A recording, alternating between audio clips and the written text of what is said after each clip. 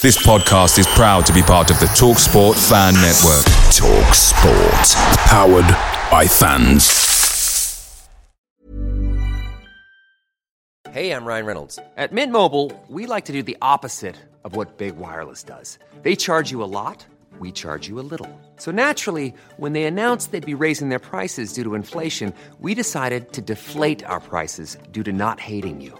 That's right. We're cutting the price of Mint Unlimited from $30 a month to just $15 a month. Give it a try at mintmobile.com/switch. $45 up front for 3 months plus taxes and fees. Promo rate for new customers for limited time. Unlimited more than 40 gigabytes per month. Slows full terms at mintmobile.com. The TalkSport Fan Network is proudly supported by McDelivery, bringing you the food you love. McDelivery brings a top-tier lineup of food right to your door. No matter the result, you'll always be winning with McDelivery. Order now on the McDonald's app and you'll get rewards points delivered too. So that ordering today means some tasty rewards for tomorrow. Only via app at participating restaurants. 18 plus. Rewards registration required. Points only on menu items. Delivery fee and terms apply. See mcdonalds.com.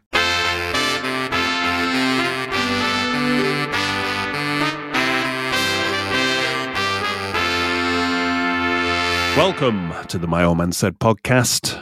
I'm David Michael, the editor of myoldmansaid.com and your host for a show that heralds in a transformation of Aston Villa's season. Here to discuss that and much more, Mr. Chris Bird, Mr. Phil Shaw, welcome. Hello. Good evening. How are you? We're on the march, bud. That's what's happening. We are on the march. We're on the march. Strap yourselves in. Strap yourselves in. We're going into warp speed. If you're going to get in the way of us, you better sack your manager, because that's the only thing that's the only inevitability about trying to stop us. You're going to lose managers. We did hint that if we beat Chelsea, that Potter we did think we would, did we not? Would be in trouble. And he's gone, and Leicester shut their pants and sacked Rodgers before we even turned up at the King Power. And we didn't even have to play Tottenham. Steve Cooper must have shitting himself. Cooper's next, finally. So, how are you, gentlemen? I mean, obviously you're all giddy on life. High on life, David. You said you bumped into old Emi Martinez in the park. I did bump into Mr. Martinez walking around Sutton Park with his kids. Sunday afternoon, Sunday morning? Yep, Sunday afternoon stroll in the sunshine. He was full of beans, as always. What was your interaction with him? His little lad was running around with his Villa shirt with Daddy on the back just to give it away who his dad was. The ball went my way, of course, chipped it up and rolled it back and said, "Oh, well played yesterday." Then he said, "Oh yeah, mate, buzzing." Very pleased with himself. All right, mate. In that strange hybrid Brummy South American accent he's rocking at the moment. So what you're trying to tell us is he's a next door neighbour of yours, Bud Mansion. I can't, I'm saying nothing. He does his stint in the neighbourhood watch. You share a driveway, you got semi-detached house next to Martinez, is that what you're saying? We share an attack dog. Oh dear. Phil Shaw, how are you? It's not good over here in the dark ages. Why? Tell me more. We always like little updates on the Monaco of the UK. Monaco has just stepped back into like the 1940s or something. My wife managed to get scarlet fever. I thought that was a disease that had been eradicated. It was something you heard about when you were young. You? No, I'm fine. My immune system's tip-top. I didn't really get into it, but there's some massive advantage that people from the north of Ireland will get because of this new deal. Is it on duty-free or something? I haven't checked, but this was always my plan. This was to realise the dream of Monaco, charge a tariff for everything going one way or another, just live off the land. No, I just saw a random headline in a newspaper or online where they said there was an actual advantage of living in Northern Ireland, which I thought you might be excited, but I obviously wasn't excited enough to read what the story was. But in 40 years, I haven't found an advantage of living here. But I told you before we started the show, I said, why haven't you moved? I did say that there seems to be a lot of people, they stay where they're born and they just accept their lot in life. So I'm saying that, and I've moved to Birmingham twice in my life, so I don't know what I'm talking about. I'm a poor judge of, I've lived in some good places, but why did I end up here? Obviously, just to get myself nestled in for Villa's glory years. Come to see the Villa, you've only come to see the Villa, as they sing. Exactly. Or as Stamford Bridge after the game, you've seen the Villa, now fuck off home. Right, coming up in the show, we will obviously get into this Chelsea game. But first, we'll get into the Villa news, also have the 3 points, and check out what's been happening in the world of media muppetry before having a little media nugget, before ending with Emery's clipboard. Right, what news shall we start off with? Well, let's have a look at the Sun, shall we? Love Island's Mara Higgins fights back tears after tense row with pals. Shall we go with that? That really is the sharp end of the stick in it. Well, she's from your neck of the woods, isn't she, Phil? I've got no idea who that is. Mara Higgins, she's Irish. Bud's just outed himself there. He knows. Believe it or not, I know one of her friends. That's why I know she is. God, it runs deep, his Love Island obsession. Frankie Bridges' sexiest looks as she goes braless and wears see-through gown. No idea who she is. Shall we have the Villa news? Please, Villa news. Yeah, please, God. Please.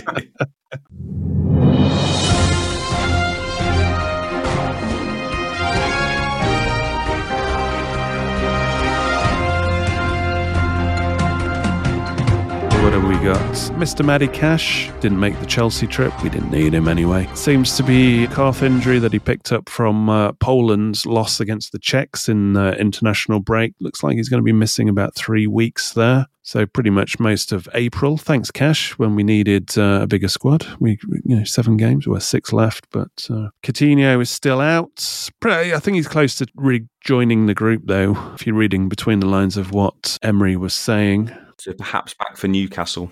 Speaking of the international break, McGinn scored, getting practice in for what was to come. Also, Duran did as well. Great finish that was. Yeah. Good bonus for Villa there, because obviously he's not getting bigger game time, but you need if he's starting for Colombia and actually scoring, then that's good all round for everybody, really. While Ramsey scored and captained the England under-21s. Meanwhile, Villa under-21s beat Norwich to move up to 4th place. And they're in the playoffs, aren't they now?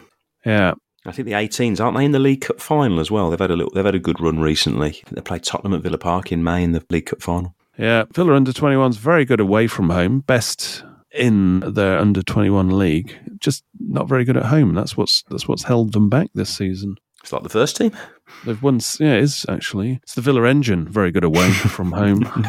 Not so great at home. Villa under-21s have won 6 of their 9 games away from home, drawing 1. Meanwhile, the women suffered a rare defeat, although against a very good Chelsea team, who eventually went on to win 3-0, which is a dress rehearsal for the FA Cup semi-final. So hopefully a couple of weeks time, isn't it, Villa ladies will do better there, although tough call. It's a shame it's not at Villa Park, that one. That's all I'm going to say there. Right, moving on to the 3 points. The FA have released the fees paid to agents involving transfers in the last 2 windows that cover the 2022-23 season. Aston Villa paid, it's just in isolation, it's an astonishing figure, 15.6 million across 2 windows. Why are we doing this podcast? Why aren't we agents? Yes, I'm really thinking that, to be honest. You could be Emmy's new agent.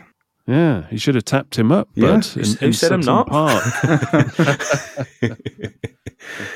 God damn it. But Villa were actually, was it 7th overall in that period? Now, here's an interesting fact. You expect Manchester City to be top, but you expect Chelsea to be up there somewhere. Manchester City are top, then it's Chelsea. But you look at Forest, who bought, was it 300 players? I can't remember, I lost count. And they're actually bottom in terms of agents' fees, 4.4 million, considering they bought literally a whole squad. Lot of players, yeah. What is their secret? Do they just cut out the agents? They cut out the middlemen?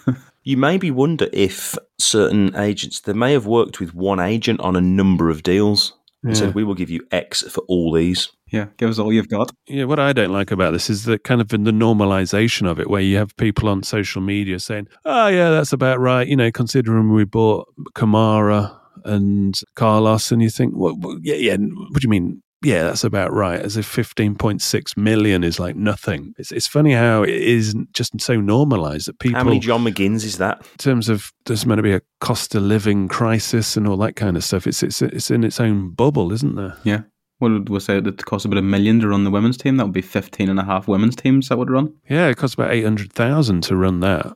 It's a lot of this is money that there's so much money in football that doesn't need to be spent. It's the same in any big industry, like film industry or music industry. If you had a proper troubleshooter in there to tighten up the finances, they would shave off so much. Don't shave off anymore, David.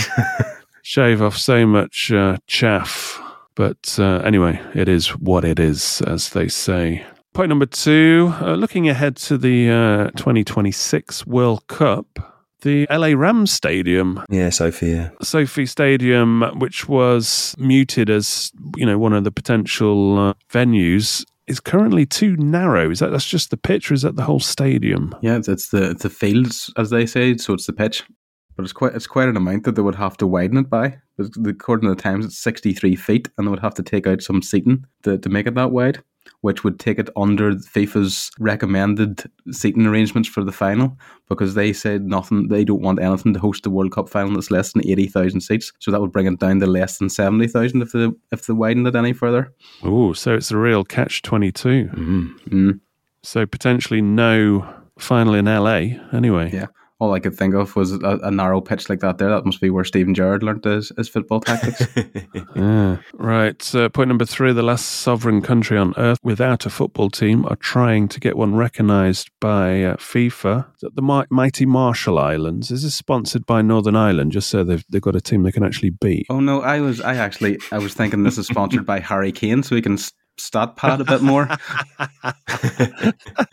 Yeah, I think it is, isn't it? It's got Harry Kane's fingerprints behind the scenes all over this, hasn't it? He wants to just pull away in front. If anybody's wondering what we're talking about, Harry Kane, England top scorer, all that kind of stuff, I did the maths on it. I broke down, and he'd literally scored a third of his goals against 4 countries. I think one of them was San Marino, one of them was Azerbaijan, another one was Panama, and the other one probably like Gibraltar or something. So real stat padding going on there. So the Marshall Islands want to get in on that action. Where is the Marshall Islands for anybody who doesn't know? It's off the coast of the USA. They used to belong to the USA. Is it like where they used to have missile bases? Yes, they still actually do have a US air base on it. But good guess. But they established their own constitution in 1979. But I think Harry Kane's, unless he carries on for England for another few years, I think they're going to run out of time to play him, because they've only just got a head of marketing and a football technical director who's actually from the UK called Lloyd Owers. There we go then. If we don't become football agents, we can go and run the Marshall Islands. Yeah. But they've signed a kit deal with Forest Green's kit maker. So, all right. And there's a GoFundMe as well, because you know the way money talks when it comes to FIFA. So they've set up a GoFundMe page to help basically pay for all of this. That's where Harry Kane's wages are going. All right, before we go on, I got contacted in the international break by the BBC, actually, wanting me to potentially appear on a report they were doing on the cost of football. And recent reports that the Premier League were going to clamp down on illegal streams and people watching football. So this is basically a segue into the sponsor of this show, which I've actually been using the last 3 years. And we always said we'd try to bring people useful sponsors, and NordVPN have offered to sponsor the show the next couple of weeks. If you don't know what a VPN is, it's a layer of security on your electronic devices where you can actually change your IP address so you can appear to be basically operating from anywhere in the world, which gives you a level of security from people kind of snooping in and stealing your data. It's especially useful if you're on public Wi-Fi networks, for example, because you can actually have it on your phone. On NordVPN, you can have it on 6 devices. I have it on my phone, a couple of computers, and the TV as well. Anybody who has a Fire Stick and watches shows magically, if you know what I mean, should be using a VPN as well. And I've spoken to a couple of people recently. I just assume that people use VPNs to watch streams of football. If you're not, you're just asking for a knock on the door from the Premier League. But also very useful. I'm not judging, but if you're into porn or whatever, you should be really doing that for a VPN as well. You could have just used the example of make sure that when you're booking a flight that companies can't track you and put the price up with trackers and things like that. But no, you had to lower the tone, didn't you?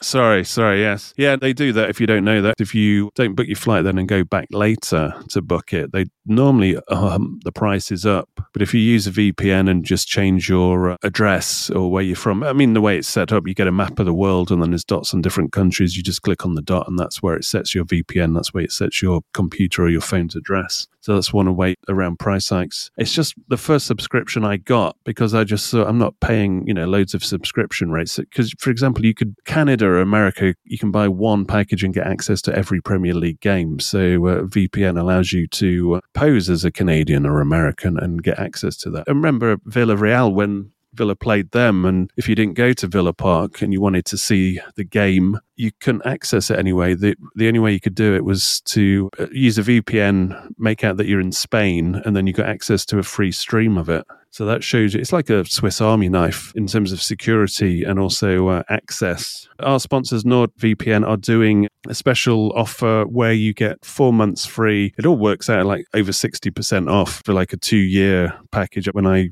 joined them, they had a 3-year package, so an extra 4 months is kind of close to that. Yeah, I got a multi-year deal as well, so like pay once and then forget about it.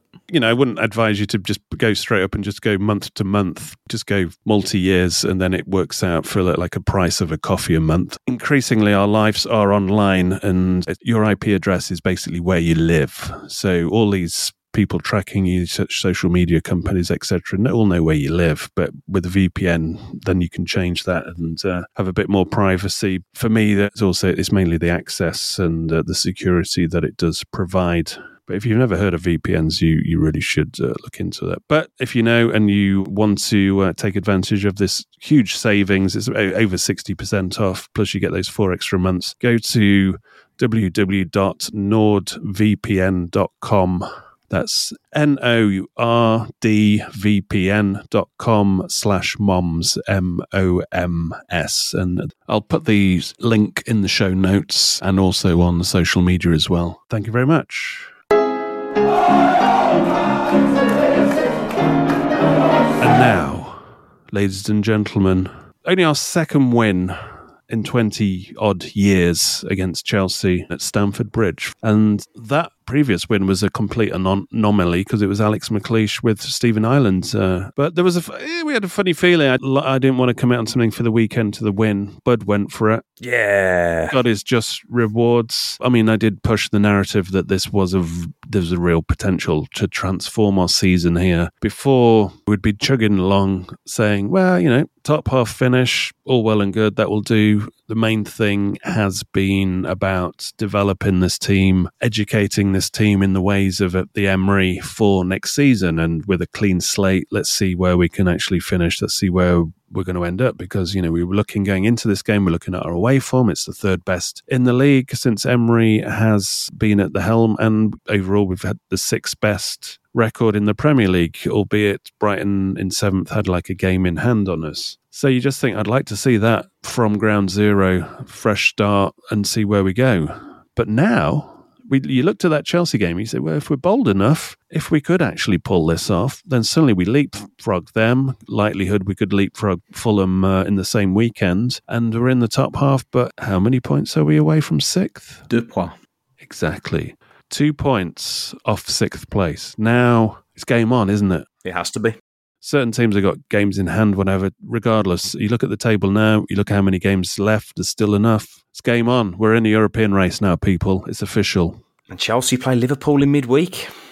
Ooh. So you can do further damage. It's almost like the season started afresh. It's almost like it's been reset. Off we go. Now, yes, I would like to have a bit more headroom and where we could finish, but I think realistically, 6th, it's on. I mean, Liverpool may have something to say about that for sure. They're obviously the main threat. I mean, I think from what Emery had said after the game, and I don't want to jump too far ahead, but he sort of said, well, Europe isn't the goal, but why not just calibrate every week as it becomes more possible? Just keep winning, basically. Yeah, I mean, I agree with that kind of cautious approach in terms of, because we have got a tricky end of season. End of the season's difficult, isn't it? It gets tricky against teams that obviously have things to play for as well. But my take, I mean, before we get into this game, is I would finish 6th or probably 8th, but I don't really want 7th if that is the UEFA conference. I don't want that conference-y Tim Pot version next season because I want a clean slate to go for the league. But if we're in the UEFA Cup, then fair dinkum, beggars can't be choosers from where we've been the last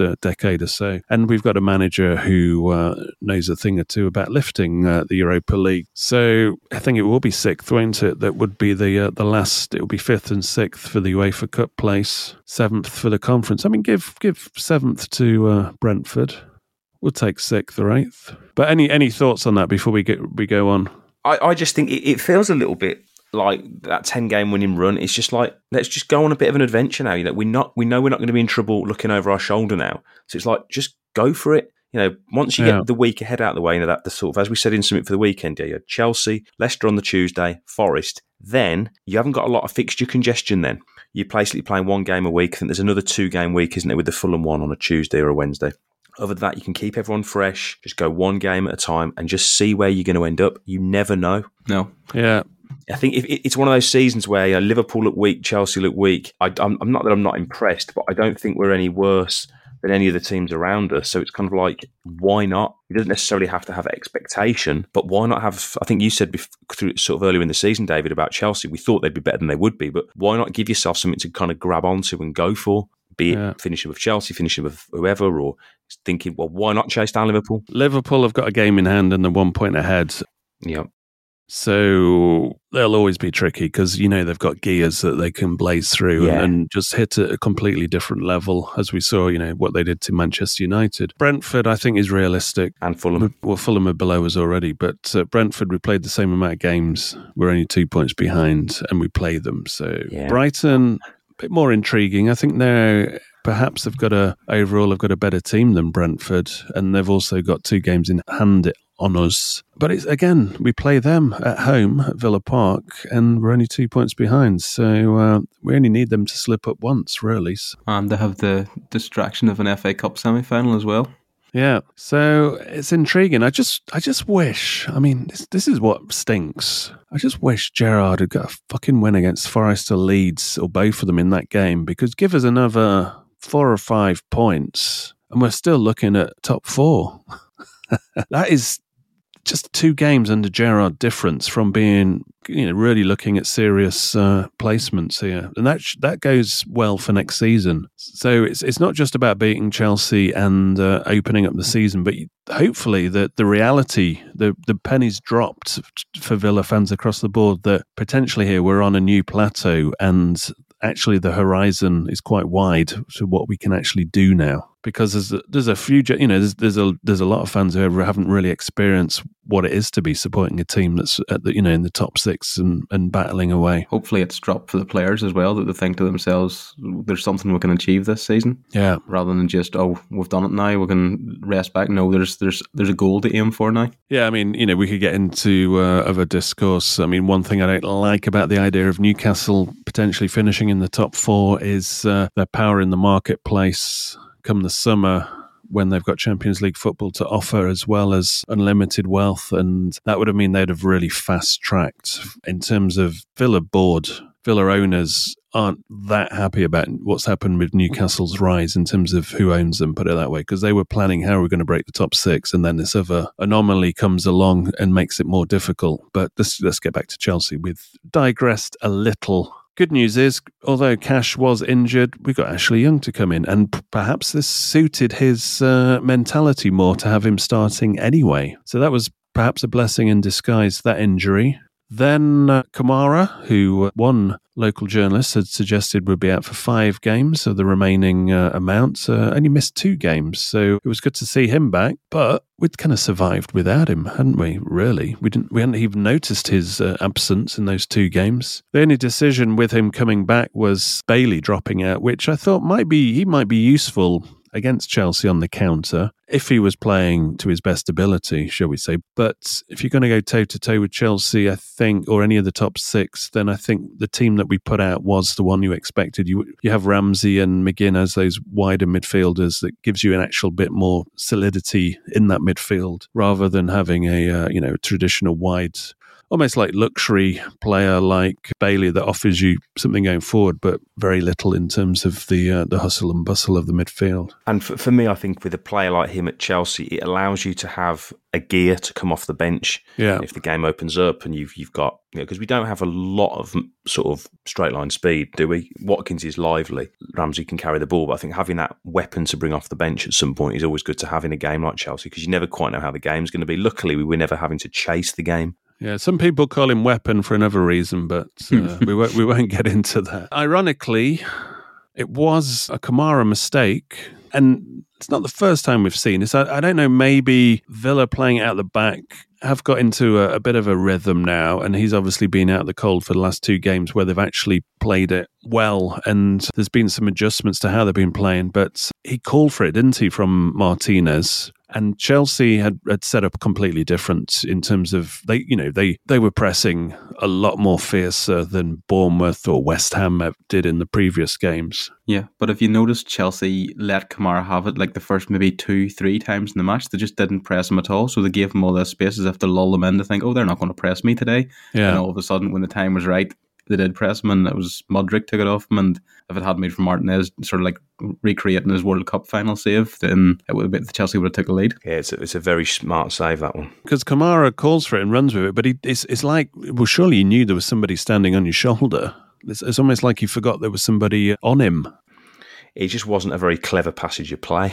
Well, it was one of those where you thought, well, the last thing you want to do is give Chelsea early confidence, considering how wishy-washy they've been, or how inconsistent they've been. So getting away with that was a big thing. And then Watkins had a chance. Should score, shouldn't he, really? Yeah. The goalkeeper's positioning, if you see it, when you sort of slow it down, the goalkeeper almost gives him the space to shoot at. You think, you can just roll it past him. Yeah. Yeah, what I liked about that was the position McGinn took up, because that's a move that he didn't. That through ball that McGinn played is when he's out wide, sort of like wide right, and he cuts inside. He has that left foot just to slide it through to Watkins. So I've seen that in the last couple of games. He's used that pass. But I agree there. When Watkins got the ball, I thought to myself, oh, he's going to score. I was confident he was going to score. He almost seems on a game to game basis now. Seems to have 2 big chances. One he misses, one he scores. Yeah, well, if he keeps up that rate, that's... Yeah, I mean, it will do, won't it? It will do. Yeah, it'll be fine. Nobody's complaining. That's him in the double figures again.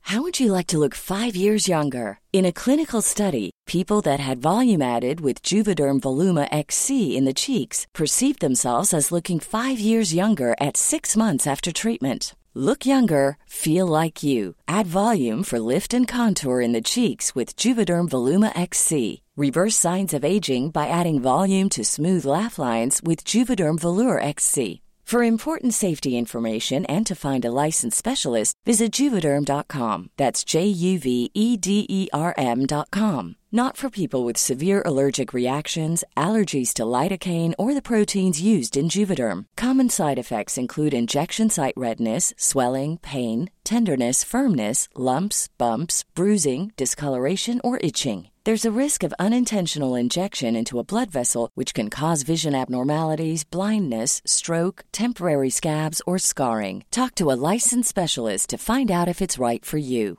Quality sleep is essential. That's why the Sleep Number Smart Bed is designed for your ever-evolving sleep needs. Need a bed that's firmer or softer on either side? Helps you sleep at a comfortable temperature? Sleep Number Smart Beds let you individualize your comfort, so you sleep better together. J.D. Power ranks Sleep Number number 1 in customer satisfaction with mattresses purchased in-store. And now, save 50% on the Sleep Number Limited Edition Smart Bed for a limited time. For J.D. Power 2023 award information, visit jdpower.com/awards. Only at a Sleep Number store or sleepnumber.com. Picture the scene. All of your mates around, you've got your McNugget share boxes ready to go. Partner this with your team playing champagne football. Perfect. Order McDelivery now on the McDonald's app. There's nothing quite like a McDelivery. At participating restaurants, 18 plus, serving times, delivery fee and terms apply. See mcdonalds.com. While Chelsea did press us, we saw very quickly why we need to be patient with this system and why it was even stood up against Chelsea when Villa, it was like the Harlem Globetrotters in terms of they were pinging it around. There was some little kind of loop balls as well, and Chelsea couldn't get the ball off us. And at the end of about 20-odd passes, McGinn tees up a shot and it cannons off the bar. If that goes in, they'd be replaying that on Match of the Day saying, we're the new Barcelona or something. Except they wouldn't because it's Villa. Well, yeah. But it was a great little passage and one of those that, really deserved the goal. I thought it was sort of a theme throughout that we didn't venture forward a lot because you're not going to when you go to somewhere like Stamford Bridge. But every time we did, I thought we were going to cause them problems. And that's partly, I think, A, we were good and sort of quite tidy in our approach. B, Chelsea, let's be honest, in both penalty areas were poor. For all their quality on the field, their finishing was crap. And defensively, I thought they were just there to be got at. They were all over the place, weren't they? I mean... and that's obviously where the first goal comes from, just atrocious defending. It's fucking awful. Yeah, I said to you... before the show, so it just reminded me of there was an old cliche that Alan Hansen always used to say on Match of the Day, where he'd say, look at the back four here, and they'd draw a line across, and the staple of a back four that was on the same wavelength is they held a line, so whether it's for offside, but also the shape to stop people playing through them. And I kept looking at that Chelsea back four or back three, and it was all over the shop. It was like a zigzag all the time, and I thought, whatever happens, we're as likely to score as they are. I mean, they had a hell of a lot of possession, 70% or so in the first half, and they were creating a hatful of chances, but no conviction in the finishing. It was all over the shop. The Mudryk one when he goes, and that's the build-up play for that one when he goes clean through was a cracking bit of play from them, to be fair. Yeah. Really, really good football. He goes through and you almost think he sort of takes the chance too early. He can almost take a little extra touch, wait for Martinez to commit and just roll it past him, and he just fluffs his lines completely. I mean, I said in Match Club, if they had somebody like Drogba, I think they'd have won this game. To be well, they'd have got on top early, wouldn't they? Yeah. They'd have buried the chance early in the game. They'd have taken the lead, and they'd have probably not looked back. Yeah, I mean, let's be super honest here. Yeah, Villa were clinical, and they weren't. So Watkins' goal, lovely finish, made up for his earlier miss, and a lot of it, as you just said, down to Chelsea. Just it was Cucurella, really. I mean, it's a cracking bit of play from Luiz. Yeah, Luiz is sort of plays his way out from the back, doesn't he, quite well? And he picks the pass anyway. The ball should be cleared in reality, but... Yeah, Cucurella just nips in front of Koulibaly, I think it was. It was about to head clear and flicks it on instead. And it almost makes the chance easier for Watkins, because if the ball's on the ground, of course, he's either going to have to pick his spot or go round the goalkeeper, who could have probably stayed back, played the percentages. The keeper kind of comes out and then stops. He's like, oh shit, I'm in no man's land here on the penalty spot. And he's just sort of in that position, really. I would suggest that a top quality Premier League striker should score probably 9 times out of 10 in that position. If you lift the ball over the goalie correctly, it's in. Yeah. And it was clinical finish, and then perhaps a few minutes later, probably the key moment of the game, because there was a frantic pace in terms of Chelsea were creating chances and Villa seemed to be a bit deep, and also Villa were rushing their possession a little bit and had they've lost even though they were 1-0 up, they'd lost a kind of a foothold, and they weren't really building a decent foundation to defend that lead in terms of the context of how the game was going to finish. And then Chilwell pops up with a goal, and you're thinking, well, there was an air of inevitability about that. But then referee, fair play to him, spots the push on Young. Young made sure he spotted it. Yeah, he did. He did, to be fair. Good lad. But that's what he's in the team for. Yeah. It gets ruled out without any VAR song and dance either. I mean, Chilwell was having a bit of a mare, wasn't he, with decisions going against him? But he had a couple of penalty shouts, didn't he? And I mean, he was definitely the main threat in the first half. He was. Yeah. And this is sort of like the foreshadowing of Potter getting the boot at Chelsea, because you've Chilwell getting so much space down the left. You'd think you'd naturally have Reece James on the right to complement him, but no, he put Reece James into one of those centre-back positions and put Loftus-Cheek out wide. I think he tried to call them bizarre decision, that in his interview, he called them a lateral, which I had to Google, and it was basically just a fancy name for a wing-back. Because I would have had James against Moreno all day, because Moreno's good going forward, but he's had a couple of iffy games where it's been yin and yang in terms of really good past the halfway line, can be got at. As we saw in that West Ham game, was it Bowen gave him a bit of a torrid time? So if you had James at him, that would be the logical play, surely. I mean, Potter probably deserved to go just based on that. But the significance of that was it allowed us to get to half-time, and it allowed Emery to go, right, we were saying in Matchloop, he's got to do something here because that can't go on. The shape of that game cannot continue as it has been in the last 15 minutes or so, or else we will concede because we're kind of inviting this on ourselves. We need to establish some kind of control, and potentially there needs to be an adjustment there. And the adjustment was he took Kamara off, who, as well as being on a yellow card, I think had picked up a knock, perhaps in the challenge that led to the yellow card, which was kind of early doors. He brought on Chambers for Kamara. Yeah, for Kamara, yeah. Whether it was an injury or not, I'm surprised maybe Dendoncker didn't go first, but that perhaps shows you this is a bit more of a defensive move, and maybe Dendoncker's not 100%. And I thought Chambers had a decent game in it, and it did help defensively. He's not losing that much in terms of being able to play the ball because he is reasonably tidy. He was 100% for his tackles. 5 out of 5 for a defensive player is what you want. 50% in his pass completion. Well, maybe his role was get him on there and break things up. That was the role. Let Louise play. But yeah, we weren't under it as much as we were in the back end of the first half, I didn't think. No, I don't think. And then, of course, the second goal comes at the right time. Yeah, perfect timing. Just when you'd expect Chelsea to really get up ahead of steam. We did say at half-time in Match Club, it's next goal wins. Mm-hmm. In the fact that if Chelsea scored early enough, they'd probably go on to win the game. But if Villa won, I think it'd be game, set and match, really. And John McGinn stepped up. Yeah, but it was a corner, and I seen Louise had a new hand signal, which was the X. So I wondered what that was, but. That's the don't beat the first man. Yeah. No, there must have been a plan to it, because there was a player there at the near post to sort of keep it alive, to get it back in the zone. I'm not sure whether it was to tee it up for a Ramsey shot. I don't think it was but then Ramsey was smart enough that he wasn't at the right angle to recycle that's the first thing you hear from the crowd, isn't it? Like, shoot, as soon as it goes to Ramsey. Yeah. And then it goes to McGinn, and then it's shoot again. And he really shoots. It's a great finish. We've been kind of starved of watching John McGinn hitting pot shots from around the penalty area. Of course, if we remember back to the days of the Championship, he could really hit them from outside the box. Yeah, well, he even said himself that he's been waiting to score and he's been hitting it too hard. So he thought, in this, and I'll just try and sort of place it, but he whipped it. Whips it, didn't he? Yeah, Kepa had no chance. They were trying to say, should the keeper done better? He'd no hope at all. Away from him, isn't it? Saving that. But that is a thing something that it's with Villa have let slip in the last season or so is, that's McGinn's first goal of the season, but you've got him. You've also got Louise. Louise, when he first came to the club, scored 2 crackers from outside of the box. And they were incredible goals. And, he's chipped in with the odd goal here and there, from close up and also from corners. But we should be seeing at least one a game, shouldn't we? Shots shots from around the edge of the box that either, tickle the keeper or hit the post or go close. It's like headers and volleys, isn't it? Spectaculars count double. So I'd like to see a bit more from McGinn and Louise in terms of, let's say, educated pot shots.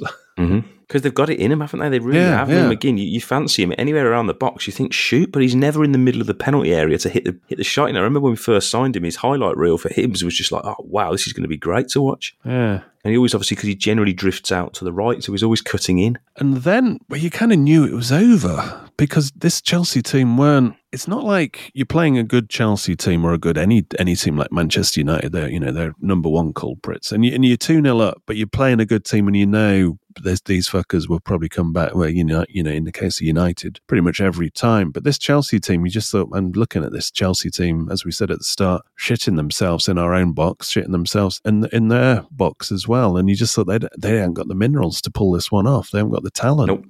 No. Well, I'm going to say they've got the talent in terms of personnel, but they didn't. I think weird. You go 2-0 up, and then they bring on Kante. Yeah. You think, but then the thing was, like Gallagher and Pulisic on the bench, who didn't come on till sort of 10 minutes to go. But I was going to say that when they brought Kante on a minute after Villa going 2-0 up, Kante was probably the best player for Chelsea on the pitch. He had a chance as well, class didn't he? Act, isn't he? Yeah, a very good player. His lines completely, didn't he? But they're at arm's length. Kante, did cause a few problems, but you're glad that he's not actually an out-and-out forward player giving us problems.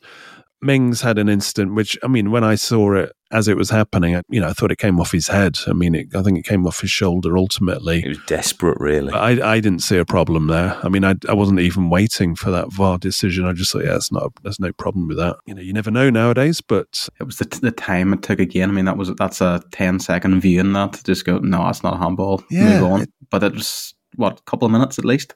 Yeah, it's ridiculous. And after that, all that was left was Martinez to see out his record-breaking clean sheet. Yeah, congratulations to him. We're definitely in the realms now of stats for social media, because it's the first time I've ever heard this stat being celebrated of how many clean sheets you've made in your first 100 Premier League appearances. I don't remember us celebrating Friedel getting 33. No. Am I being mean? No, well, no, I think there's a bit of, you're right, because it is a stat sort of built to, is it a stat to keep Emmy happy? Is it one of those sort of stats? Yeah, that's what I also thought that as well. Yeah, because seeing Thomas Sorensen and Brad Guzan on the same graphic, I was thinking, hold on a minute, come on, that's not company you want to keep.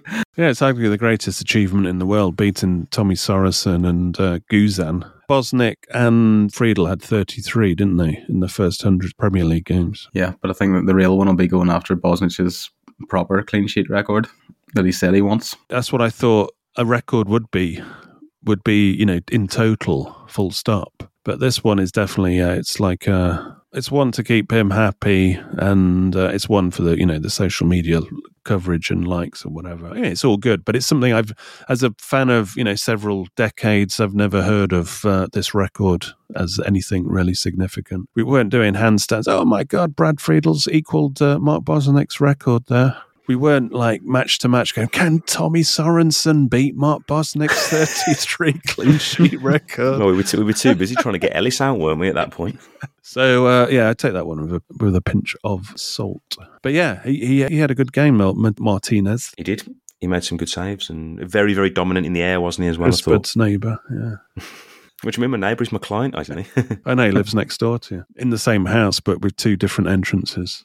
Yep. Right, so all good there. We jumped the gun, really, and talking about what this means going forward. But also, we've got a game coming up against Leicester, which will be very close by the time you've listened to the show. So let's talk about the big picture, probably after Leicester Forest. Let's see if we've got the minerals to back up our glorious win at Stamford Bridge.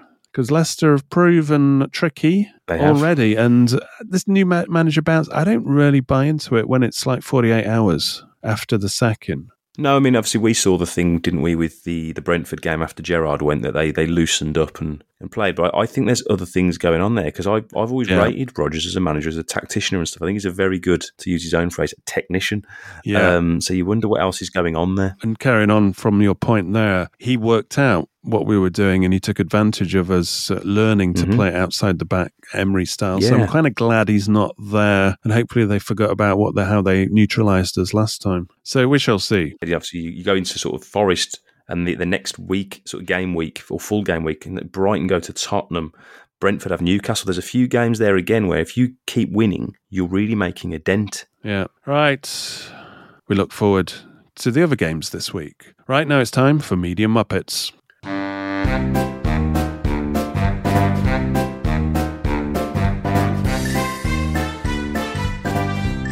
Mr. Phil Shaw, what is in the trough? Pray tell. I was thinking of Unai Emery's laptop pic for the gram, his Instagram pic of him on the laptop. But I haven't seen that. Stand down, everyone. I'd be in my laptop as well on the long coach journey home from London, so I don't think there's really anything to be making of it there. Instead of that, I think we'll go back to the headline game with the Birmingham Mail, who have put this headline on Ashley Preece's roundup. So the headline is, what Unai Emery did to Ollie Watkins as Nazif Suarez Aston Villa dream becomes reality. So best suggestions, gents. What did Unai Emery do to Ollie Watkins? No, never mind that. What's Suarez's Aston Villa dream? It's like, what did Emery do to Watkins? Tell him to get in the 6-yard box? Well, that would have been a more sensible sort of thing. But hold on, let me guess. Suarez's Villa dream. A theme park at the ground, perhaps. Europe. Monorail. Europe. Definitely a monorail. Europe. Anyway, carry on. These are my offerings. Anyway. Well, the reality is it's a bit more simple than that. This comes directly from the report. Watkins looked over at Emery, and Emery gave him a big thumbs up. So that's what Emery did to Ollie Watkins. Oh, good. Oh, Jesus Christ. As for Suarez's dream, it wasn't mentioned again, so I've no idea what his dream was. It's hardly Martin Luther King's. It's not as good as that dream, but come on, give us something to go on. By the way, I'm going to defend the writer by saying it's normally the sub-editors that come up with these clickbait titles. So they read the article and then they bang on what they can get away with that's going to get them the most clicks. But it's meant to be related to the content. I think this is where the Birmingham Mail go wrong. They don't actually relate the headlines to the content. So by the time you click on it, you're reading this thing and you're going, well, that has absolutely nothing to do with why I clicked on this. That's how they get you. But I suppose I'm giving a bit of mitigation for the writers here, because the Suarez's dream thing probably isn't even in the writer's mind when he writes the piece. Who knows? Who knows what's going on there? All right, any media nuggets to balance the forces of evil?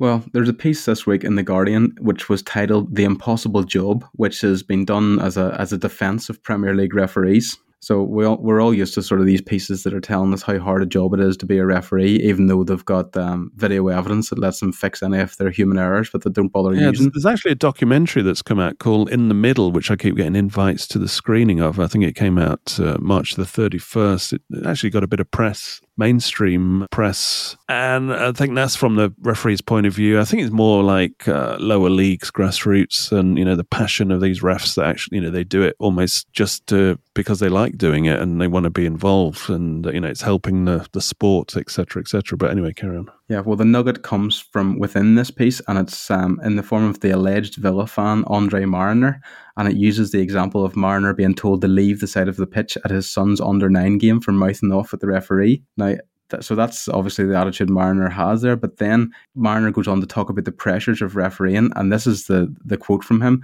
He goes, "As if there's a 50-50 ball and you have to decide with one player shouting and one player not, who are you going to give it to?" It's human nature, Mariner goes, so obviously he's going to side with the player that's doing the shouting and screaming to get the decision. So now we know why the top sides surround officials and scream in their face. It obviously works. That's why Ashley Young does it. Yeah, we just need to clone Ashley Young a few times. Or you could say, well, I'm going with the silent majority here, so I'm giving it against you. Yeah. Anyway, before we go on, a big shout out to everybody that joined us for the Chelsea game in Match Club, and actually back-to-back live Match Clubs. The next one's obviously Tuesday night for Leicester, so hopefully we will see all the My Old Man Said members there. If you're not already a My Old Man Said member, as well as getting access to Match Club, which is 24/7, but we do meet up live for away games and then sometimes impromptu Mom's pub chats. You also get access to extra shows and ad-free shows as well. So if you don't like betting ads, if you don't like any kind of ads, you don't get any. They're completely wiped out. By the way, I saw a couple of people on Twitter complaining about betting ads. I've always said I don't do betting sponsorship, which is basically sponsors where you read out their stuff, because I don't want to ram betting down people's throats. But I'm not, against the choice of betting. And of course, in football, in any sport, you have betting ads on websites, on podcasts, on media, on TV, whatever. It's part of the parcel. So I'm not like some kind of anti-choice, anti-betting person, but I don't want betting sponsorship, and I've turned quite a lot down, for podcasts, each to their own, take them on.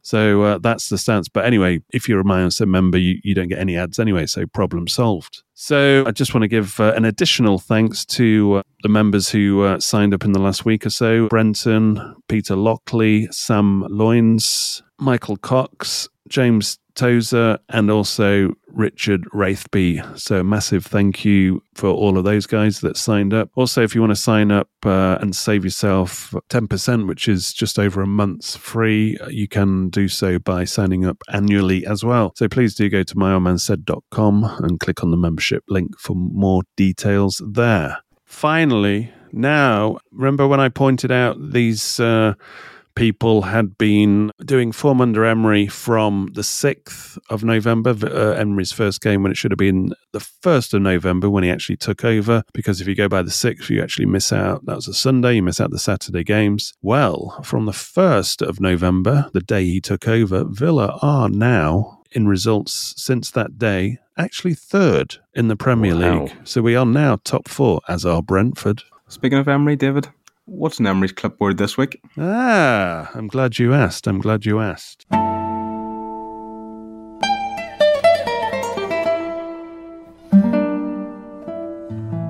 Right, Emery's clipboard. Simple one for that. This should be short, sharp. I'm looking for a killer blow, like the kind that Anthony Joshua failed to deliver on Saturday night against Mr. Franklin. He's not the same beast, old Joshua. There's something weird about him. He does these weird things after the after the fights, and I don't know. It's like he's starting from scratch again. Anyway, that's his problem. Right. You should get this one fairly swiftly because I've mentioned it recently, and there's only been a few games since then. So in terms of the run-in, I think a few weeks ago, Villa actually had one of the hardest run-ins left. It's softened a little bit. Now, the way you can judge how tough in terms of the run-in analysis is you take the opponent's current PPG, which is points per game values. So how many points per games they have been averaging this season so far, and you will get a tally. So I want to know, basically, simply, what is the remaining opponents of Aston Villa's points per game average? Now, the team with the highest, most difficult run-in is Nottingham Forest, and I think it does PPG in terms of home and away games, so it kind of works it all out. So it's kind of reasonably scientific. Now, the highest PPG of remaining opponents of the remaining fixtures, home and away, is Nottingham Forest on 1.64. Tough times ahead for Forest. Now, the team with the easiest run-in is the Wise Owl, Roy Hodgson's 1.01 are his remaining opponents. There is something a bit nasty about that Patrick Vieira sacking. He played all the hard games, and now Roy swoops in, the wise old owl. Wins his first and one. Now has an easy 1.01, which is the easiest run-in. So what's Aston Villa's? What's Villa's? Remaining opponents, points per game value, and I want points and then 2 decimal points. 1 point... What was the highest again, sorry? It was Forest with 1.64, and then you've got Palace at 1.01. Villa's, I'm going to go 1.53. 1.53 for Monsieur Bud. Phil Shaw. I will go 1.47. 1.47. I can give you a clue if you want, and the clue is the next 4 opponents of Aston Villa, the next 4 games, have a points per game of 1.23. So if you kind of roughly know how Villa's fixtures is going, that kind of gives you some kind of clue. Phil Bud. 1. Chris Bud. 1.39. 1.39. He's drastically slashed it down. Phil Shaw, but he's not there. 1.43. 1.43 from your man Shaw. Right, I've got a final clue. Villa's played opponents so far this season's points per game is 1.34. And it's higher than that. Oof. Chris Budd's final chance to seize glory. 1.37. Goes lower again, 1.37. Phil Shaw also going lower. Takes up the hockey. 1.41. 1.41 goes lower again. The winner is... Well, let me tell you the remaining opponents of Aston Villa. It's 1.49. Oh, wow. So Phil Shaw with 1.47 takes the ginormous bronze statue. The statue of Graham Potter's spreadsheet. Yeah, it's kind of interesting. I think we had like the 3rd hardest total run-in, but our next 4 games, this is going back a couple of weeks, where I think only Fulham had the easiest option. So at least we followed that up and actually beat Chelsea, which actually on paper it looked more difficult than it did in terms of PPG, because obviously Chelsea, you don't know what you're going to get there, and they're obviously a team with gravitas. If you want to know the title race, Arsenal have actually got the 2nd hardest run-in of all teams. 1.58, while Manchester City is 1.26. So City quite, a bit softer. So that title race isn't done and dusted yet. 8 points, City a game in hand, but with a softer finish.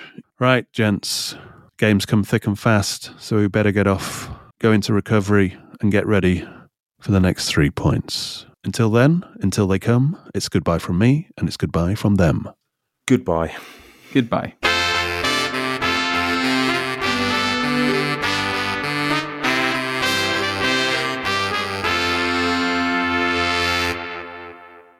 Away days are great, but there's nothing quite like playing at home. The same goes for McDonald's. Maximise your home ground advantage with McDelivery. Order now on the McDonald's app. At participating restaurants, 18 plus serving times, delivery fee and terms apply. See mcdonalds.com.